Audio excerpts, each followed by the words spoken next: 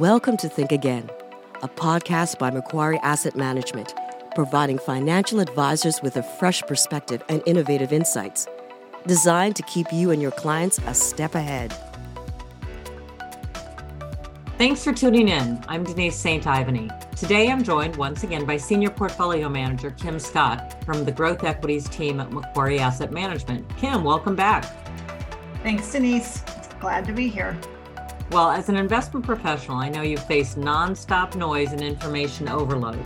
So how do you cut through all the noise and focus on what matters to you in investing in this portfolio? It's a great question because we have way more information coming at us than we can fundamentally use, and most of it is not relevant to the decision-making process. And I think the most important thing is to first recognize that there is more information than you really need to be a successful investor. So we try to focus on the key fundamental drivers of price movement in a stock and stay with the investment thesis that we've developed as long as it remains intact. We really try to avoid overthinking our decisions. Clearly need to make sure that if our decision is wrong, that we are adjusting. But in terms of long-term investing success, frequency of decision-making does not correlate to performance. That's an interesting perspective. I appreciate that. So we've heard you talk about company balance sheets and focusing on companies with low debt. With the possibility of a Fed slowdown or possible lower rates in the next couple of years, does that change your thoughts on debt? No, it really does not change our thoughts on debt. The aspect of debt and balance sheet strength is a core part of our process and philosophy. Low debt focus is not a Fed or an interest rate top-down issue for us. We really think of balance sheet strength as one of the key aspects of a quality growth company. We look for companies with very profitable business models, and we want those business models to be supported by very sound capital structures.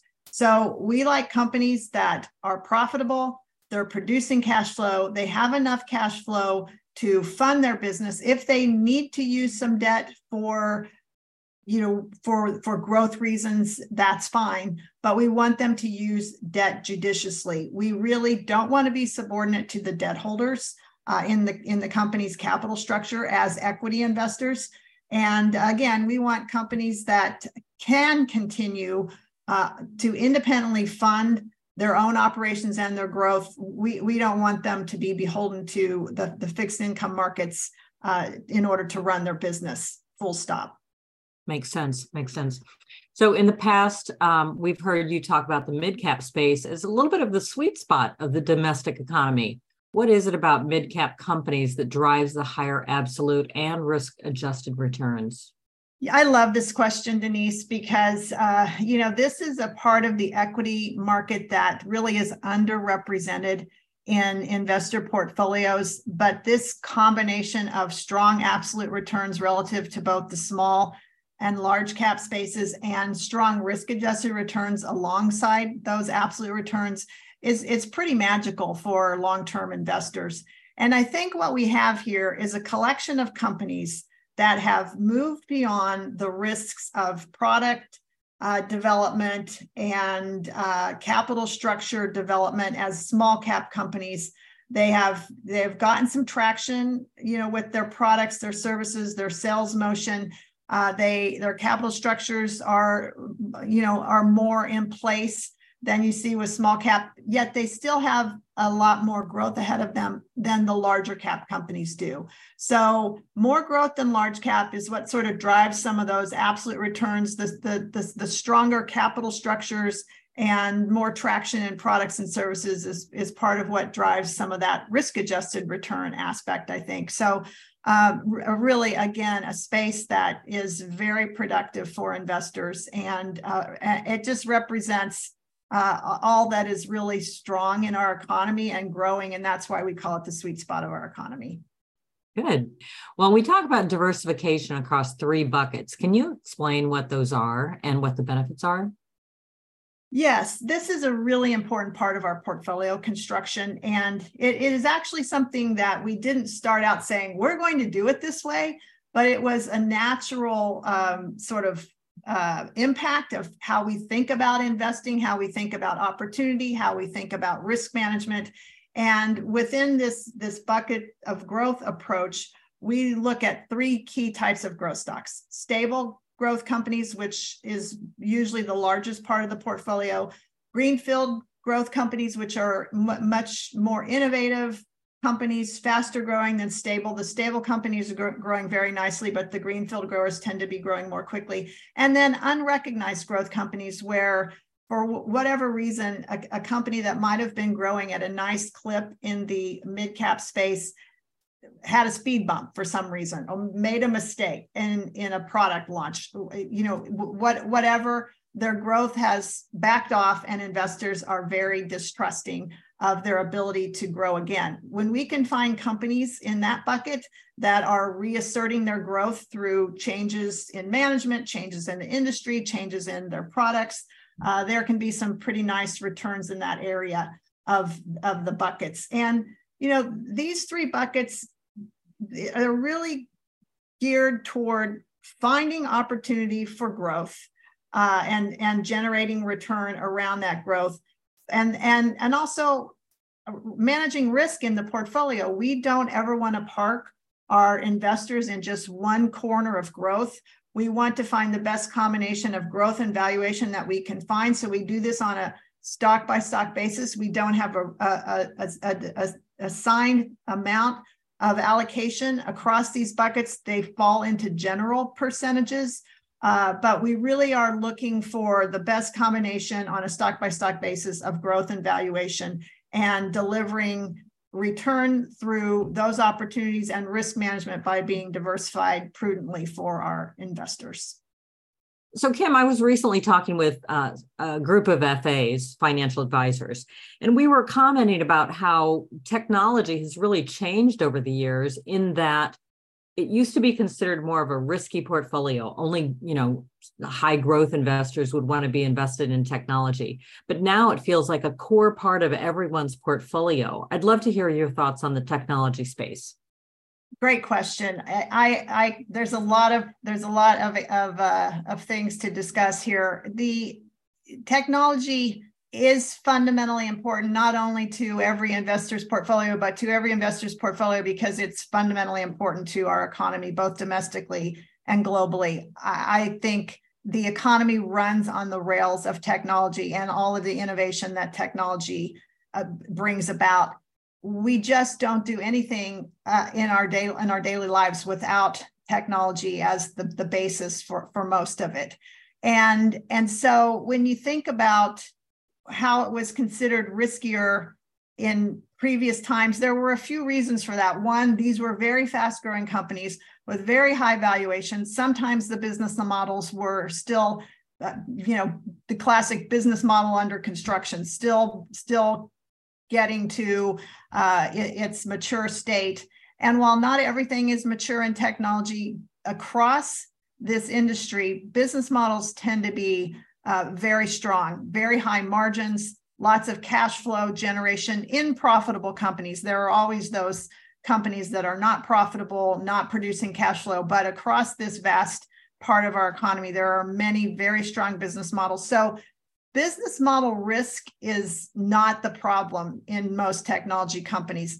And cyclical risk in their business is still a problem, but it's not the problem the way it was in the 80s, 90s, early 2000s, where there were a lot of product cycles that were happening as innovation cycles were, semiconductors having a cycle and then falling off as demand was met. We just don't see those cycles to that extent anymore. So that type of risk, while still there, is not as extreme. When we do see risk in this area, it tends to be valuation risk. And we saw that in great measure in 2021 during the pandemic, which is why we saw technology perform less well last year.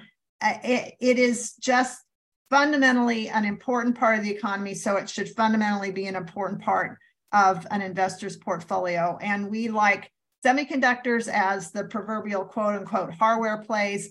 And there's just a plethora of terrific software companies that are working in sync with these semiconductors. And I'll just say one more thing. Technology And the opportunity to own technology does not just reside in the information technology sector. We see opportunities to own healthcare technology, to own industrial technology. These three spaces, as of the recent Russell reconstitution, are now 63% of our index.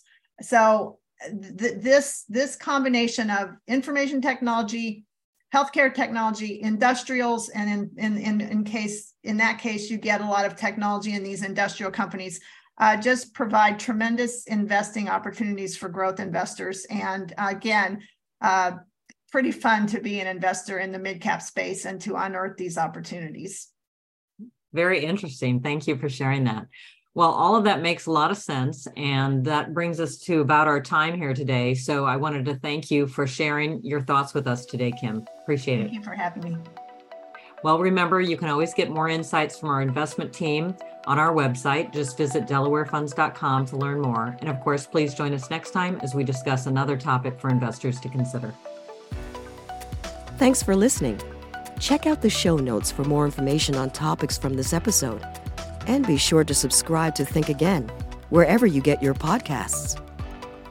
This recording is intended for financial professionals and institutional investors only. This is not intended for use with the general public. The views expressed in this podcast represent those of the speaker and are subject to change. Nothing presented should be construed as a recommendation to purchase or sell any security or follow any investment technique or strategy, and does not constitute advice, an advertisement, an invitation, a confirmation, an offer or solicitation to engage in any investment activity, or an offer of any banking or financial service. Investing involves risk, including the possible loss of principal. All examples herein are for illustrative purposes only, and there can be no assurance that any particular investment objective will be realized or any investment strategy seeking to achieve such objective will be successful. Past performance is not a reliable indication of future performance. Before acting on any information, consider the appropriateness of it with regard to your particular objectives, financial situation, and needs, and seek advice. No representation or warranty, expressed or implied, is made as to the accuracy of completeness of the information, opinions, and conclusions presented. In preparing this recording, reliance has been placed, without independent verification, on the accuracy and completeness of all information available from external sources. Macquarie Asset Management is the asset management division of Macquarie Group. Macquarie Asset Management is a full-service asset manager offering a diverse range of products across public and private markets, including fixed income, equities, multi-asset solutions, private credit, infrastructure, renewables, natural assets, real estate, and asset finance. The public investment business is a part of Macquarie Asset Management and includes investment products and advisory services distributed and offered by and referred through affiliates, which include Delaware Distributors, LP, a registered broker/dealer and member of the Financial Industry Regulatory Authority, and Macquarie Investment Management Business Trust, a Securities and Exchange Commission registered investment advisor. Investment advisory services are provided by a series of MIMBT. Macquarie Group refers to Macquarie Group Limited and its subsidiaries and affiliates worldwide. Delaware Funds by Macquarie refers to certain investment solutions that Macquarie Asset Management Public Investments distributes, offers, refers, or advises. Other than Macquarie Bank Limited, any Macquarie Group entity noted in this podcast is not an authorized deposit-taking institution for the purposes of the Banking Act 1959. The obligations of these other Macquarie Group entities